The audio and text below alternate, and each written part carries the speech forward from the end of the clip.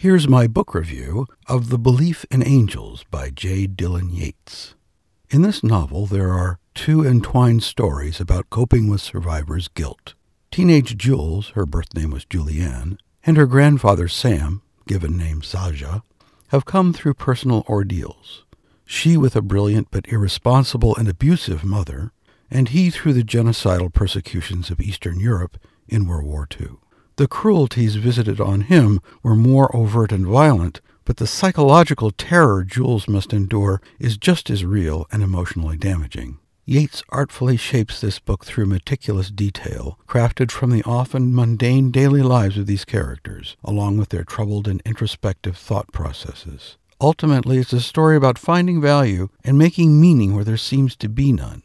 There are no redeeming visitations from angels, but in Jules, as in Sam, we get a glimpse of the higher self, the wise consciousness that prevails in the human psyche. So, the belief in angels may actually encourage your faith in people.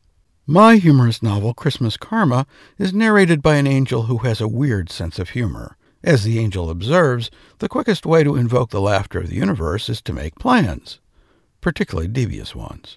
Be sure to catch these podcasts on boyjiglet.com.